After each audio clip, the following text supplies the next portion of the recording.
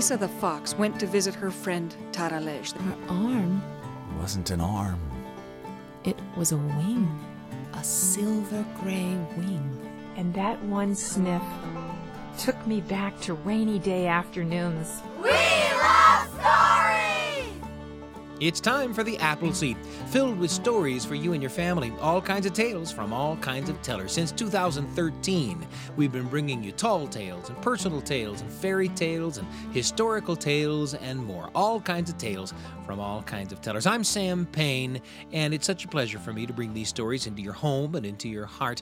And on today's episode of the show, you're going to hear a story from the Storycrafters, a classic tale with a Storycrafters twist that you're going to enjoy. The story's called The Grey Goose. You're going to hear from Fran Yardley with a piece called Letting the Ashes Go.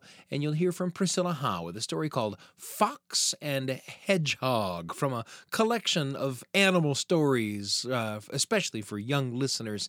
And to begin here, we want to remember the words of Gandalf in The Lord of the Rings. He said, all we have to decide is what to do with the time that is given us, right? While we're here on this earth, we are confronted with so many choices and the freedom to make whatever decision we want. And hopefully while we're here, we make as many good decisions as we can, decisions that make us and those around us happy. And in today's stories, we're going to get to see different characters as they decide what to do with the time given to them and the effects these decisions have on the ones they love.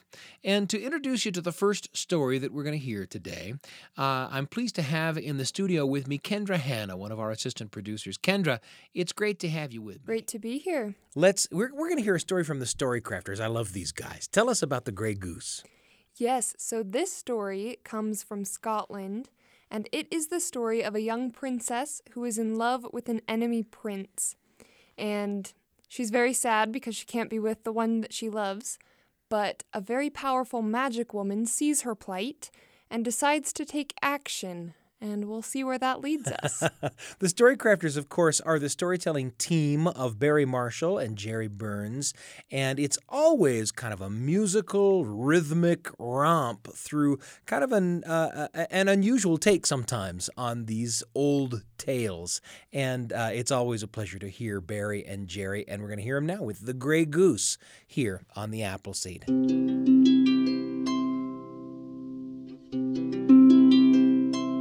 Oh, grey goose and gander, oh, waft your wings together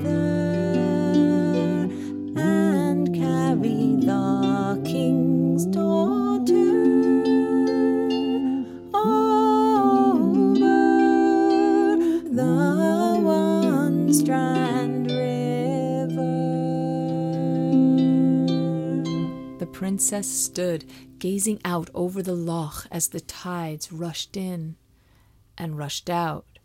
But her eyes were not on the waters of the loch. They were trained on the castle on the far distant side. You see, it was her greatest wish to be with the one who lived in that castle. But she knew there was no way that she could be with the prince in that castle. Because just as the tides of that loch were far too treacherous for anyone to cross, so it was with the tides of hatred between her father, the king, on this side of the loch, and the king of that far castle, the prince's father. And their hatred for each other had spread and infected their two kingdoms so that there wasn't a single person, it seemed, living in those two kingdoms who didn't have a point of view, an opinion, some little bit of hatred in their heart for the other side. So all that she could do was stand there at the edge of the loch, singing her song, hoping against hope that the sound of it would be carried by the ocean breezes up and up into the windows of that far castle and into the ears of the one she loved. Oh, grey goose and gander, oh, waft your wings together and carry the king's daughter over the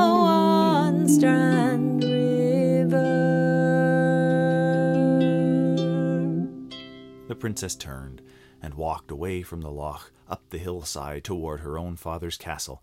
And when she reached the high point, she turned and she looked back across the loch, hoping, almost against hope, that she would see the prince walking out there on the moors near the castle, wearing his silver-grey hunting cloak.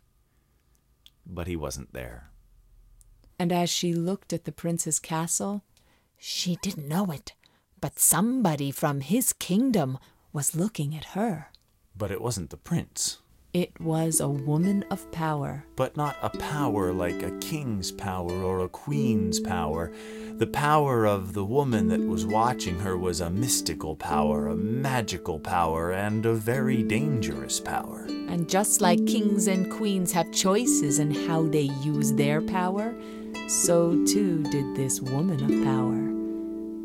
And she realized, as she heard the princess's song, that she was the only one in any kingdom with the power to make the princess's wish come true.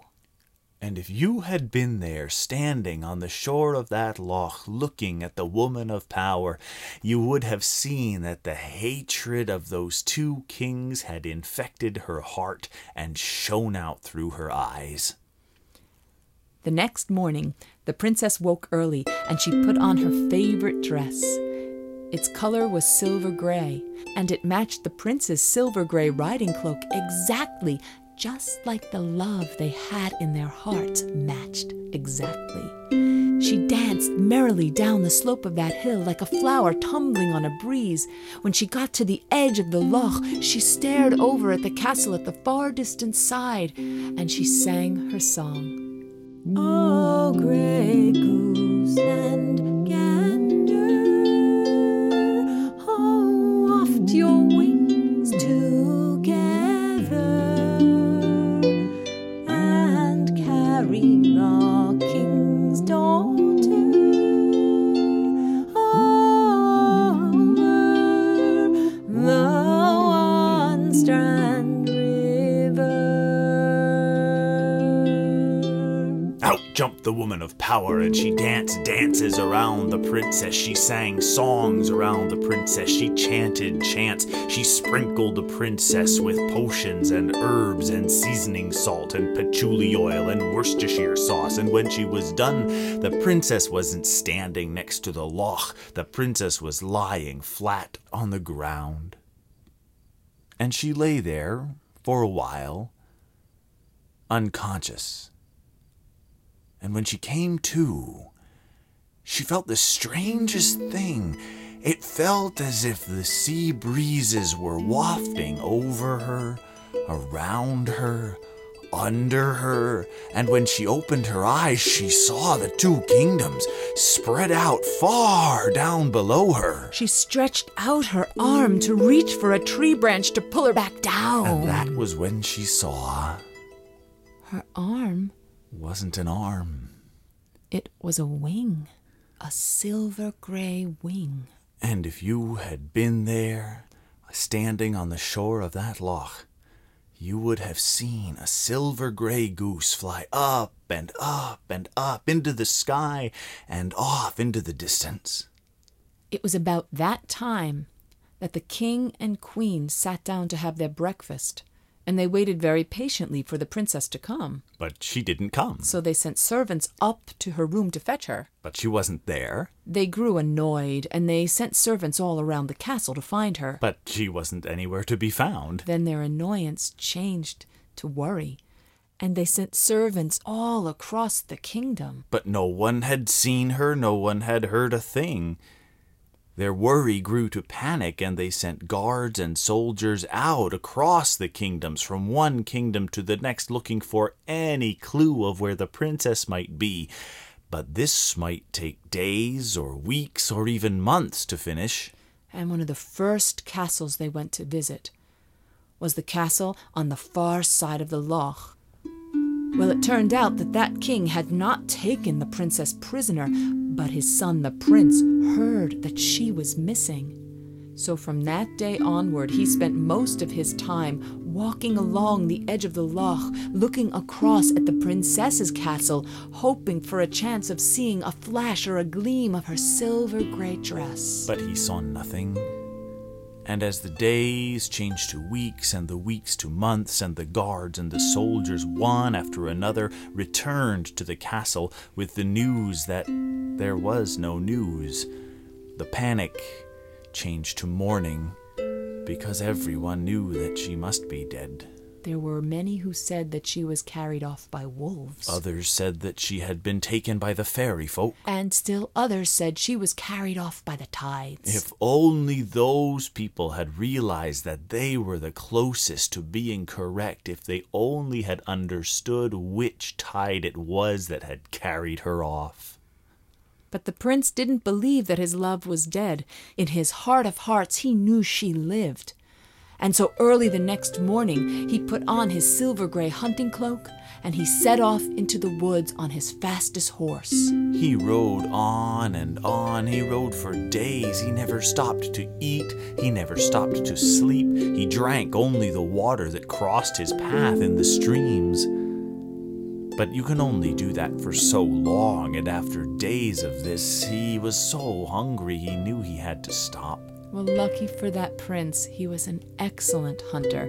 Any hare or deer that crossed his path usually ended up on his supper table that night. And so it shouldn't be a great surprise that when he looked up and saw a goose flying through the sky overhead, he notched an arrow to the bow and aimed it and let it sail through the air. It caught the goose in mid-flight. The goose tumbled down to earth, and as it fell, the prince was surprised to see a silver grey flash from its wing.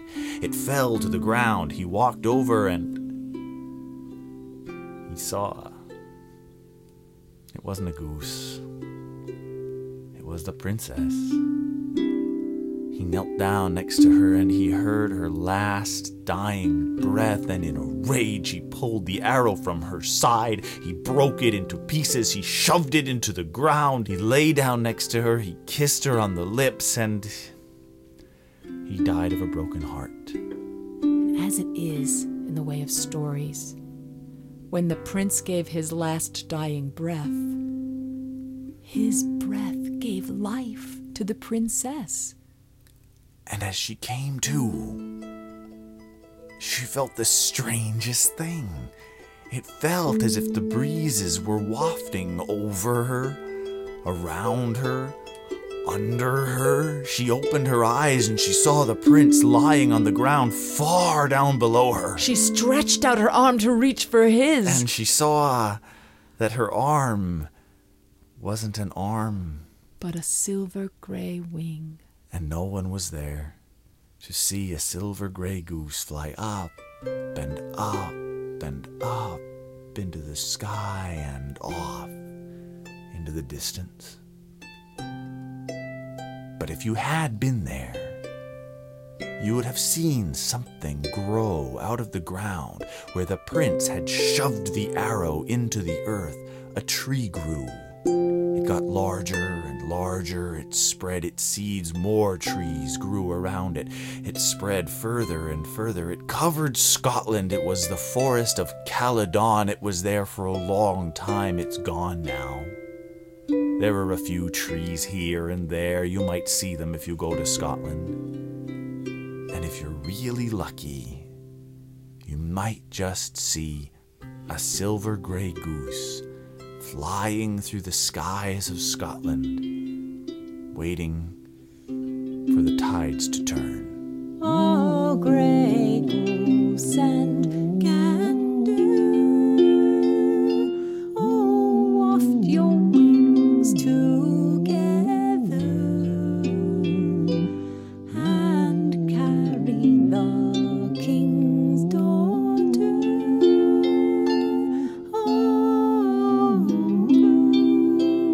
The one strand river. storytellers Barry Marshall and Jerry Burns, Ph.D. The Storycrafters, that husband and wife duo, that's the name they go by. And a story with the Storycrafters is always, again, a musical, rhythmic adventure in tandem storytelling. It's always a pleasure to hear a Storycrafters tale. I've been listening to The Grey Goose, not only with you, but with one of our assistant producers, Kendra Hanna. Kendra, so great to have heard that story together. I love that story, and I just think that there are so many tragedies in the Scottish tradition, and so many of them are just these beautiful love stories that just break your heart a little bit. These sad love stories, and this one with that song that keeps recurring, of course, to kind of break your heart. What a pleasure to hear that tale. Kendra, thanks for joining me. Thank you. And there's a lot more coming up on The Appleseed. You're listening to The Appleseed. We'll be back in a moment. Welcome back to The Appleseed. Here's Sam Payne. It's such a pleasure for me to be with you here on The Appleseed. A moment ago, you heard the Storycrafters, the storytelling team of Jerry Burns and Barry Marshall, a story called The Grey Goose. You heard from them. Fran Yardley coming up in just a minute with Letting the Ashes Go, and you'll hear a story called Fox and Hedgehog from Priscilla Howe, from a collection of animal stories, especially for young listeners. But first, because we know that the sharing of memories can sometimes be the spark that ignites a story that you can share with the people that you love around the kitchen table or the living room or the campfire.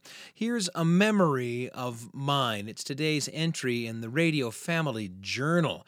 I call it Chocolate Adventures. Here it is on The Appleseed. The Radio Family Journal with Sam Payne. A tiny little story for you and your family. Right when you need it. On The Appleseed.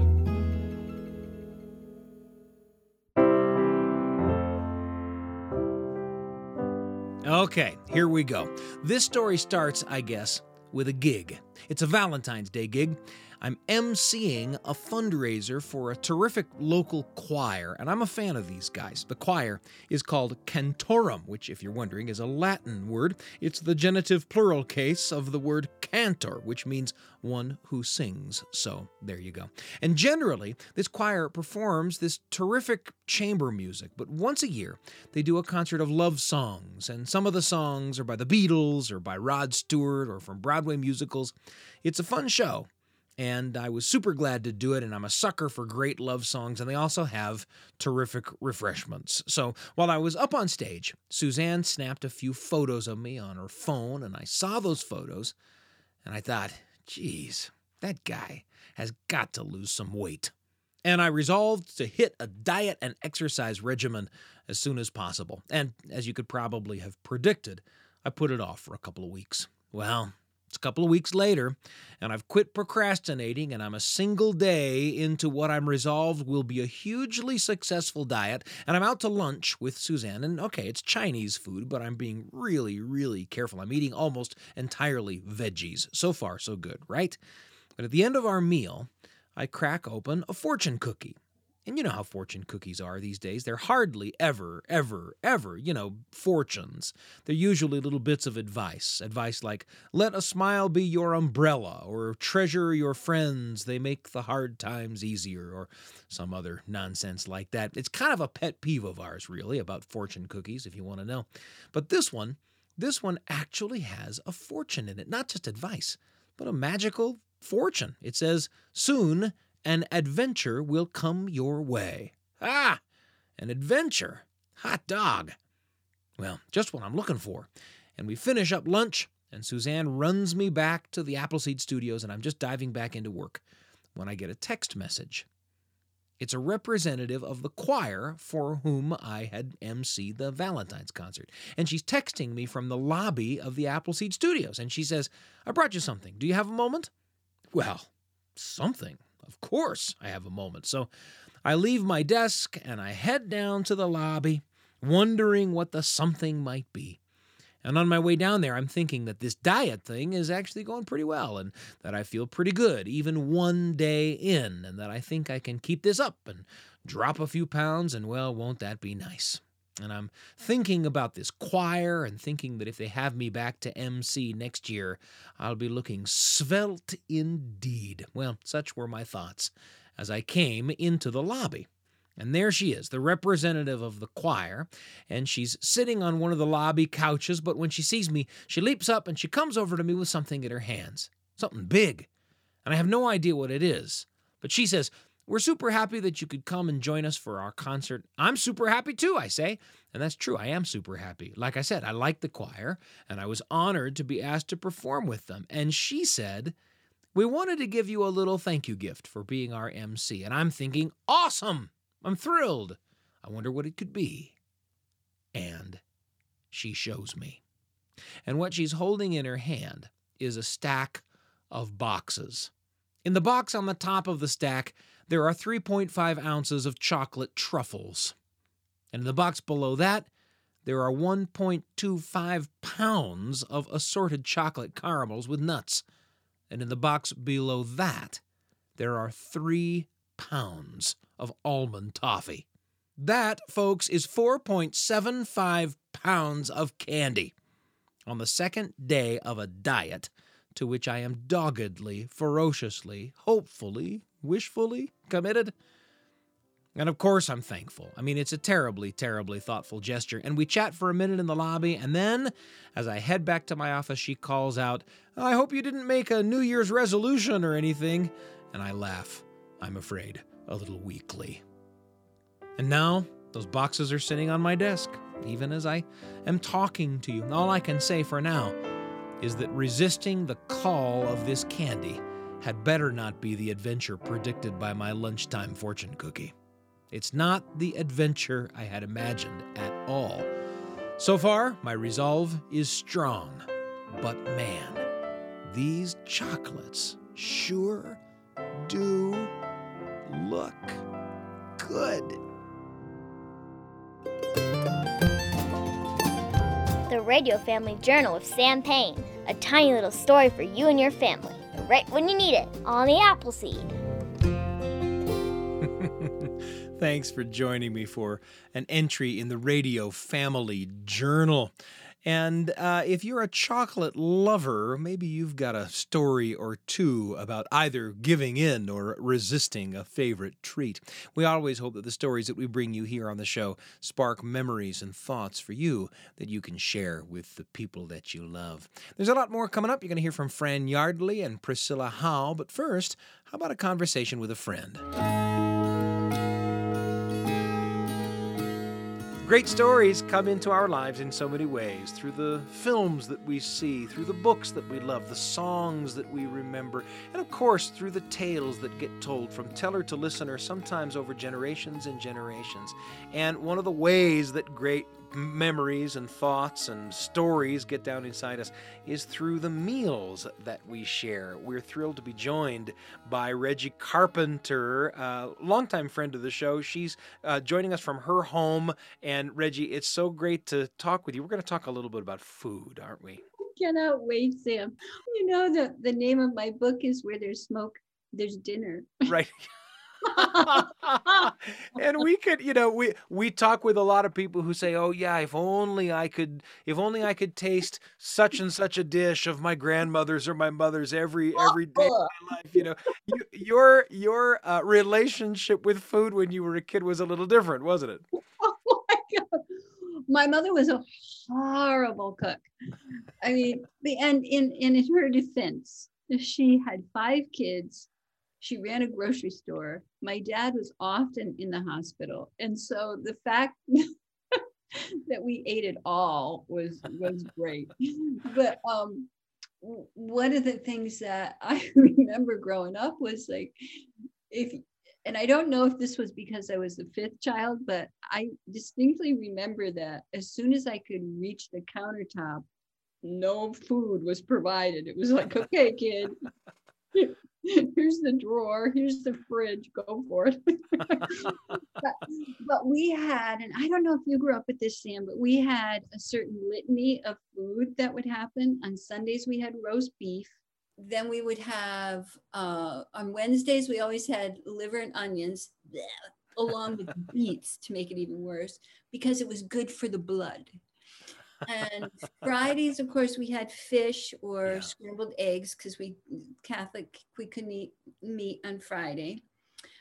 In between there, we would have hamburgers, meatloaf, goulash. So it was not great. A lot of things that I remember was my mom loved candy. She loved candy, and she would have candy bowls and candy jars out. And we had this little dog named Cricket. And Cricket Cricket was a little chihuahua. And Cricket also liked candy. And he was just tall enough to put his feet against the coffee table and then lick each piece of candy. My mom liked those ribbon candies, Yeah, sure. Ones with the jellies inside. Yeah. And she loved those. And she would often grab a handful of them between the kitchen and our grocery store. When she heard the bell ring, the bell meant that we had a customer. So as she was going by the coffee table, she would grab a handful of the candy, and she would always say, "Why is this candy so sticky?" Not knowing that the dog had paid a visit to the table. I would never say a word. I don't know. But my mom, she did have some specialties, like Thanksgiving dinner was always wonderful. She would make a 25-pound turkey, and she would get up early, and I would come down the beige vinyl carpet runner, and and she would be chopping up the onions and the peppers really, really fine to go into the stuffing. And that meal was really fun. And what was really fun about it wasn't necessarily the food, although that was fun. We would have olives, black olives. And Sam, did you play with your black olives when you were little? And they were good heavens. Yeah, sure. Put them on your fingers. You bet. Oh my gosh, they were puppets. And so we would, be playing with those. And my mom would be saying, leave the olives alone. But what we would do is my sister Mary and I, we would hide underneath the table, and my father loved the skin. So my mother would always make sure that this turkey skin was really crispy. Yeah. And he had a long carving knife. And we would reach our hands up, and this sounds horrible. My father would pretend to cut our fingers off. Oh, no. And he'd say, "You better leave my turkey alone." And then, of course he wouldn't really, we've all still got our digits. Yeah, right. But it was always so funny. And then the food dropping off the table, and then Cricket would get it. And, my dad's palate dictated a lot a food. Sure, I imagine. My dad loved macaroni and margarine. He loved white bread. And in the spring, of course, we would go bullhead fishing, but down south they call them catfish, but we call them bullhead. And I remember one time, of course, we would have fish in all summer. And but I remember one time I got a big bone caught in my throat, and I was starting to choke, and I jumped up out of, I was probably 7. I was pretty little. I jumped up out of my chair, and I was running around the table, and my dad grabbed me, balled up a piece of Wonder Bread, stuck it in my mouth, plugged my nose so that I had to swallow it, caught the bone, and I was okay. And then he said, "Finish your meal."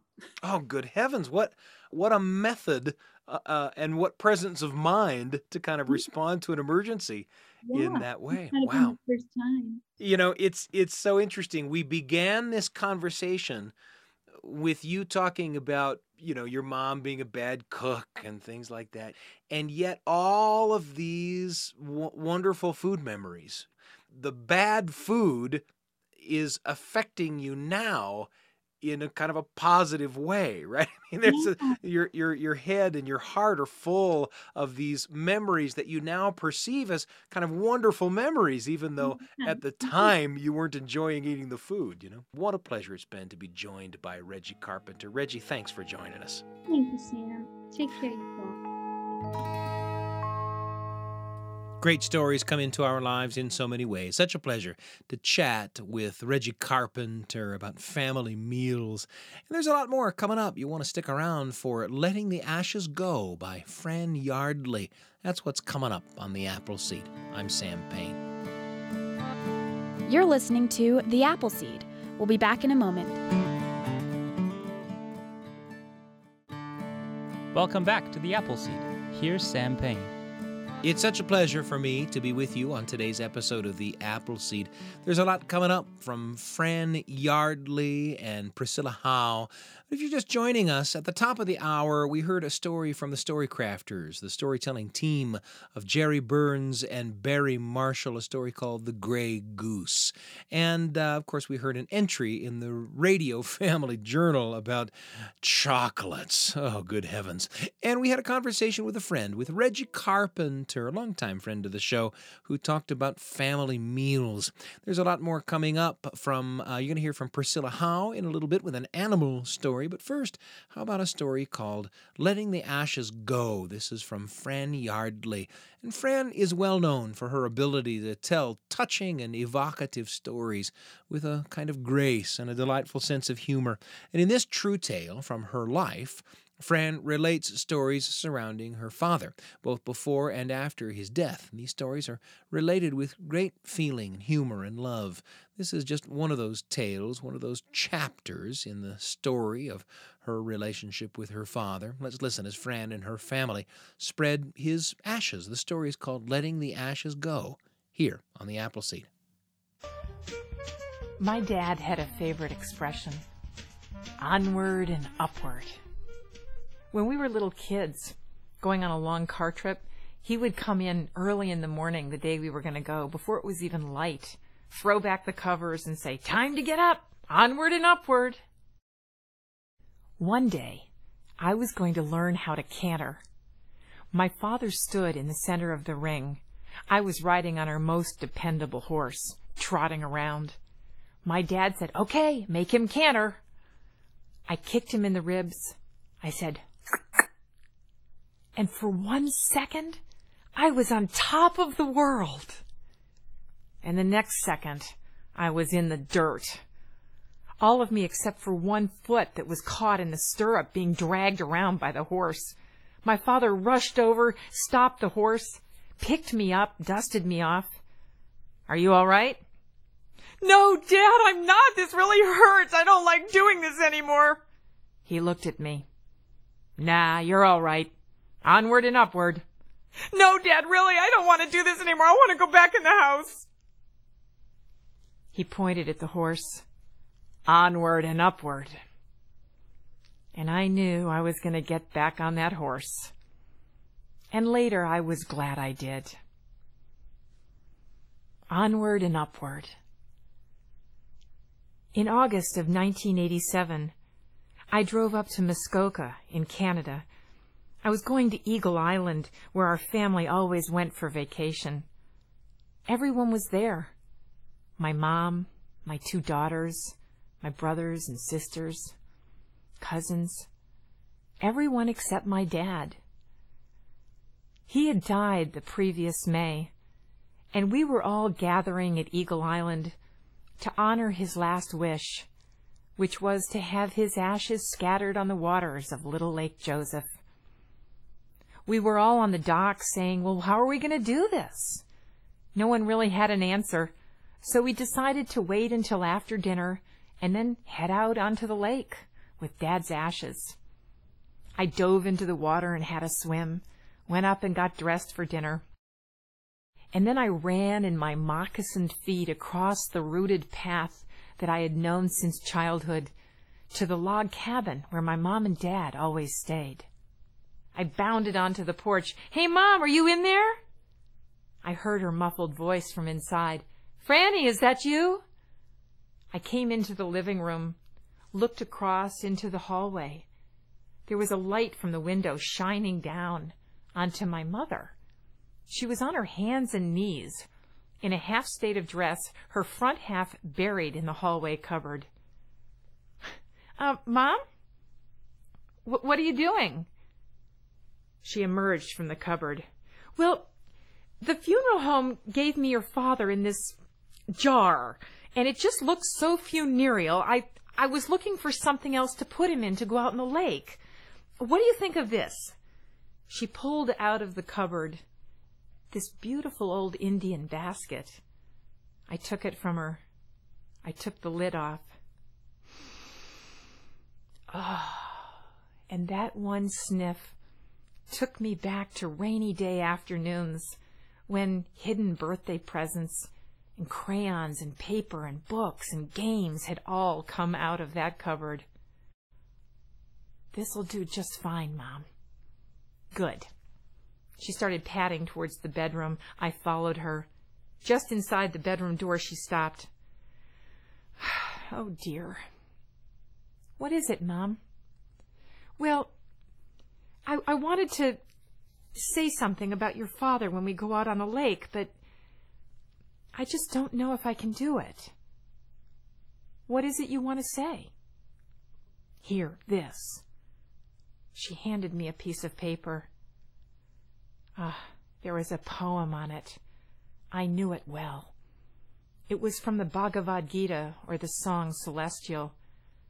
My grandmother had copied it down into her poetry book many years earlier. My mother had put it in hers, I had in mine, and my 2 daughters had copied it down in their books. "This'll be great, Mom. You can do it if you want to." "All right." She turned around and started padding towards the bathroom, and then she stopped again. "What is it, Mom?" "Well, do you think Dad will sink or float? I mean, I just don't want his ashes floating back to the island with the dogs swimming around in the boats and the kids and everything." "Right. Well, there is one thing we could do to find out. We could put some water in the sink and put some ashes in and see what happens." I looked at her to see how she would take this. "All right, let's do it." She turned around and went in the bathroom and opened up the top of the bureau and brought out this lime green jar. "Here, you do it. I can't." I took the jar from her. It was weird to hold what amounted to a 2-pound jar and know my father was in there. I took the lid off, and I was really surprised. I had been expecting to see fine, brown, dusty ashes, the kind you see in the bottom of a fireplace. But these weren't like that at all. They were slivers of bone, little tiny ones and some that were bigger, some long and narrow, some shorter and fatter, light and dark gray, some almost black, some almost white. Some of them were shiny. I reached down and touched one. It was cool. My mother had put the plug in the sink really tight and then filled it up with water. I scooped up a few of the ashes with my fingers and sprinkled them on the top of the water. And we both watched as they immediately sank to the bottom. "Well, there's your answer, Mom." "Good," she said. We both looked at the ashes in the sink. "Now what?" she said. "We don't want part of Dad going down the drain, do we?" "Good heavens, no! Let's get him out of there." We both dipped our hands into the water and scooped up every last ash and reunited Dad. Then my mom got dressed and we headed over to the house for dinner. There were about 25 of us who had gathered for this event, and it was a typical Foreman family meal. Everybody talked, nobody listened. There was this one moment that was very awkward before we sat down to eat, when we all wondered who should sit at the head of the table, where my dad had always sat. We all have a different memory of who ended up sitting there. After dinner, we headed down to the boathouse. This was my dad's domain. He spent all his time in this boathouse. He had a big sign that said, "Eagle Island Boat Works. You wreck 'em, we fix 'em. David G. Foreman, proprietor." And the kids all took him at his word. We would go out in a boat and run up on a rock or do something terrible and bring it back, and Dad would always fix it up again. We climbed into 2 beautiful old boats that had belonged to my grandmother, 1 brother at each wheel. I sat in the boat that my mother was in the bow. And my brothers started backing the boats out of the boathouse, all of us saying, "Well, where are we going? What are we going to do?" And my brother David had the perfect answer. "It will be revealed." We started putting really slowly, heading towards the west, watching the sky as it began to get pink with the sunset. And it wasn't long before we approached Cliff Island, which was right across from Eagle Island. Cliff was the island that my great-grandfather had first come to in the late 1800s. We got just off the point of Cliff when all of a sudden, out of the water, popped 2 loons. And then a 3rd one popped up. And they started calling back and forth to each other, back and forth. My mother said, "Do you think that's a sign?" We all agreed that it was. My brothers turned off the engines and the boats floated together so we could hold on to each other. We sat there for a while listening to the loons and to some of the more talented members of my family trying to blow hot air through their hands to sound like the loons. And then my mother stood up, cradling that ancient weathered Indian basket. I wondered if she was going to be able to say anything. And then she spoke. "Mourn not for those that live, nor those that die." Her voice was shaking. "Nor I, nor thou, nor any one of these ever was not, nor ever will not be." The sky was getting scarlet. "Forever and forever afterwards, all that doth live, lives always." I found myself sitting ramrod straight. If I did that, I thought maybe my strength would feed into her.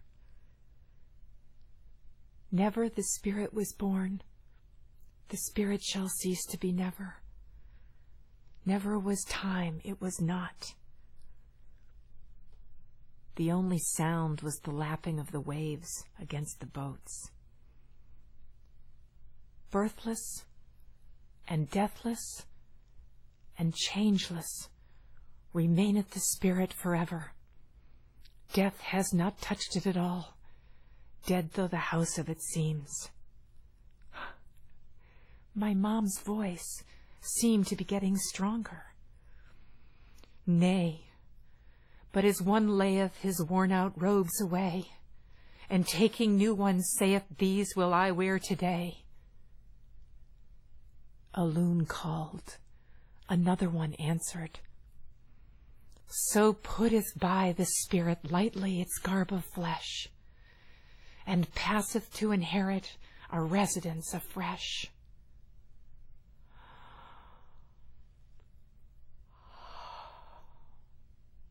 My mom took a deep breath, and then she took the top off of the Indian basket and tipped it towards the water. The slivers of bone cascaded down, and when they hit the water, it was as if they turned into silver, a whirlpool of silver that went around and around and down and down. And we all called out, "Bye, Dad! Bye, Dad!" And we knew he wasn't going down. He was going onward and upward. We listened to the loons. We watched the sky as it faded. And then my brothers started up the boats. We were heading not back to Eagle Island yet, but over to Seven Pines, a small island that we went to every Sunday for a picnic. My dad loved going there. Whenever we went, the rest of us would cart the picnic things up to the lean-to. My dad would go to the big old stone fireplace and lay down kindling and wood and light a match. Then he'd pour himself a drink. He'd stand there stirring the fire and sipping his drink and look out at the dead calm, and he'd say, "Not bad for a crummy day in Muskoka." So we were going to Seven Pines to light a bonfire in his honor, the biggest bonfire Seven Pines had ever seen. As our boat came through the channel around Bunny Island, Seven Pines came into view, and my brother Jim said, "Look at that up there, look." What we all said. We looked up ahead, and there in the water, right by the shore of Seven Pines, as if they were waiting for us, were two loons. The next summer I came up to Eagle Island to visit my mom. The first morning, I came down to the dock really early to go for a swim. There was a mist hugging the water. I slipped my still bed-warm body into the cool water. Goosebumps everywhere. I started doing the breaststroke like my mom always did. I heard a noise off to my right. I looked through the mist, and there, in the distance, in that very spot where we had put Dad's ashes the summer before, there was a loon. I looked at that loon, and he looked at me, and I could just imagine him opening his beak and saying, "Not bad for a crummy day in Muskoka."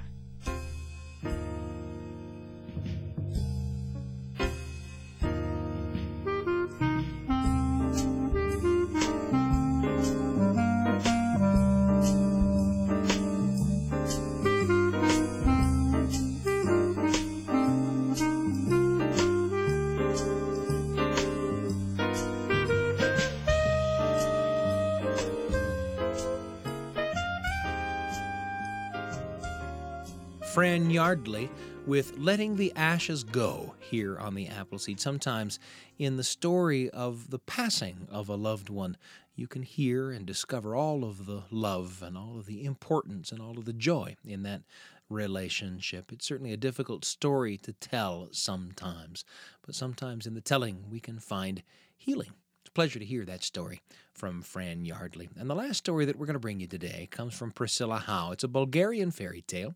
And in this story, best friends Fox and Hedgehog find themselves in a bit of a bind when they sneak into the vineyard to eat the delicious ripe grapes there. And when Fox gets stuck in a trap, will she, with all her ideas, be able to get herself out, or will help come from another source? Find out in Fox and Hedgehog, told for you by Priscilla Howe. We're happy to bring it to you here on the Appleseed.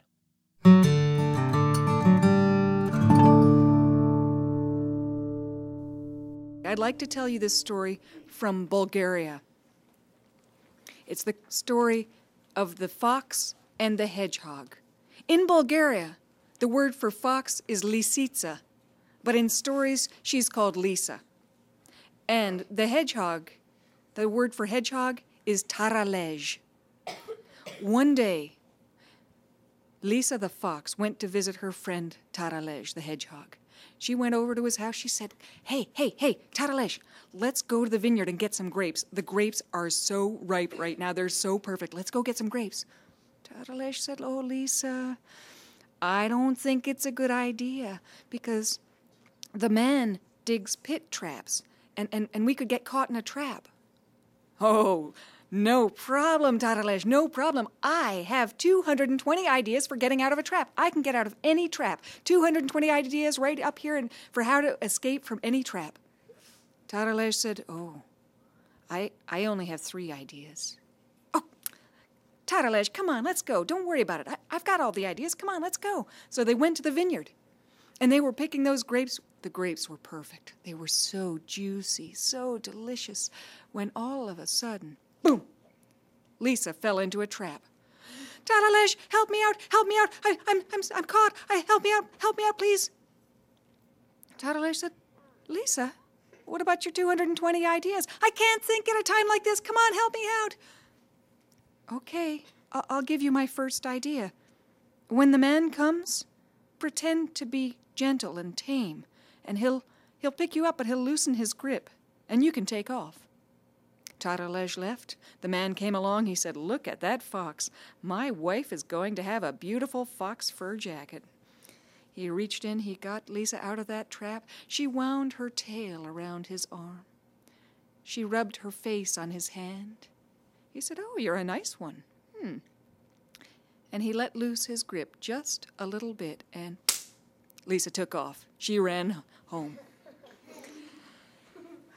A few days went by, and Lisa went back to visit Tatalej. Hey, Tatalej, hey, let's go to the vineyard and get some grapes. The grapes are so good. Remember they were so good?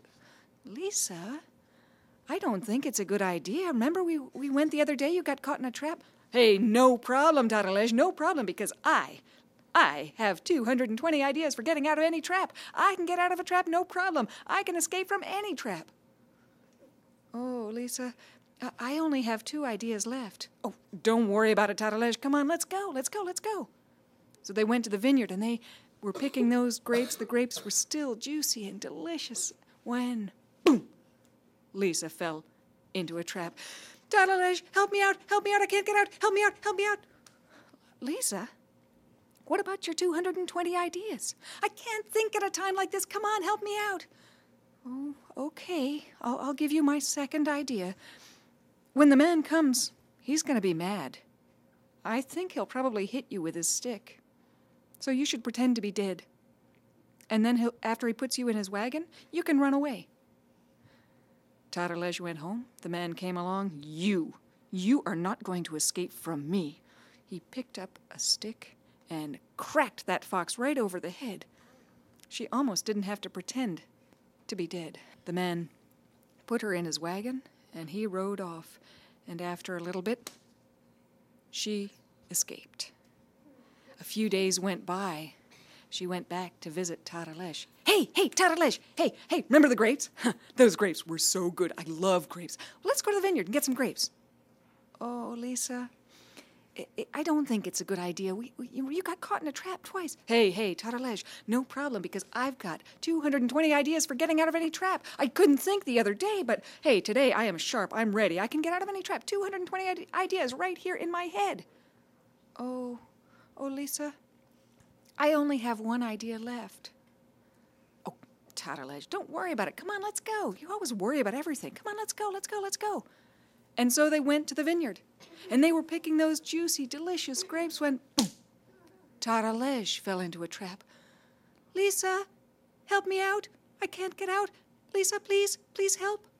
Oh, Tatalej, I wish I could help you, but I've got to save my ideas for myself. I've got 220 ideas, but I've got to save them for myself in case I get caught someday. Oh, I see how it is. But Lisa, we've been good friends for a long time. Won't you at least give me just a little kiss on the nose? How could the fox refuse that?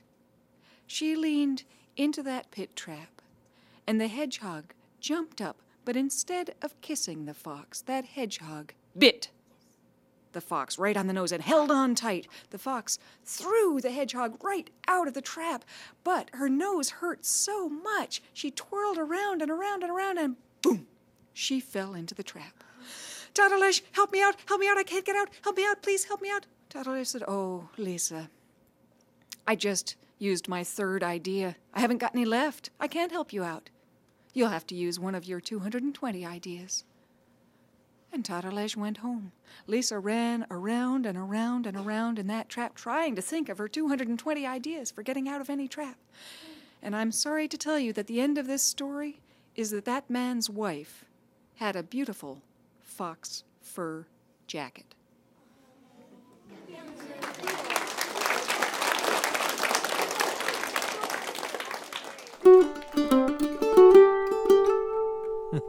Fox and Hedgehog here on the Appleseed, a story told for you by Priscilla Howe. That's from a collection of stories called Chickens and Other Stories for Young Listeners. It's been a great hour. We've heard that story from Priscilla Howe. Before that, we heard Letting the Ashes Go, a story told for you by Fran Yardley from a collection of stories called Beyond My Father's Shadow.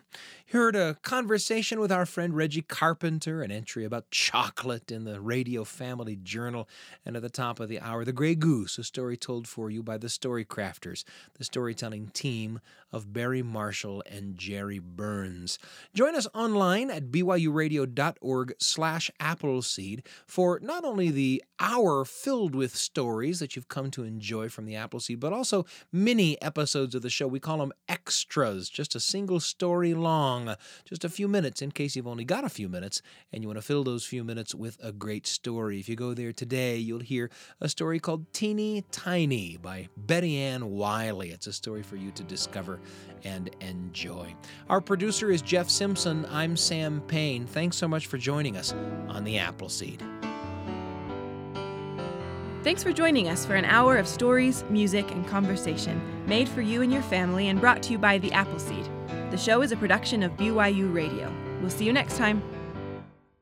Hey, it's Sam. Just one more thing before we go. There's so much produced by BYU Radio that you're sure to enjoy, including Treasure Island 2020, the swashbuckling, time-traveling pirate podcast in 10 parts. You can find it by Googling it. We'll see you next time.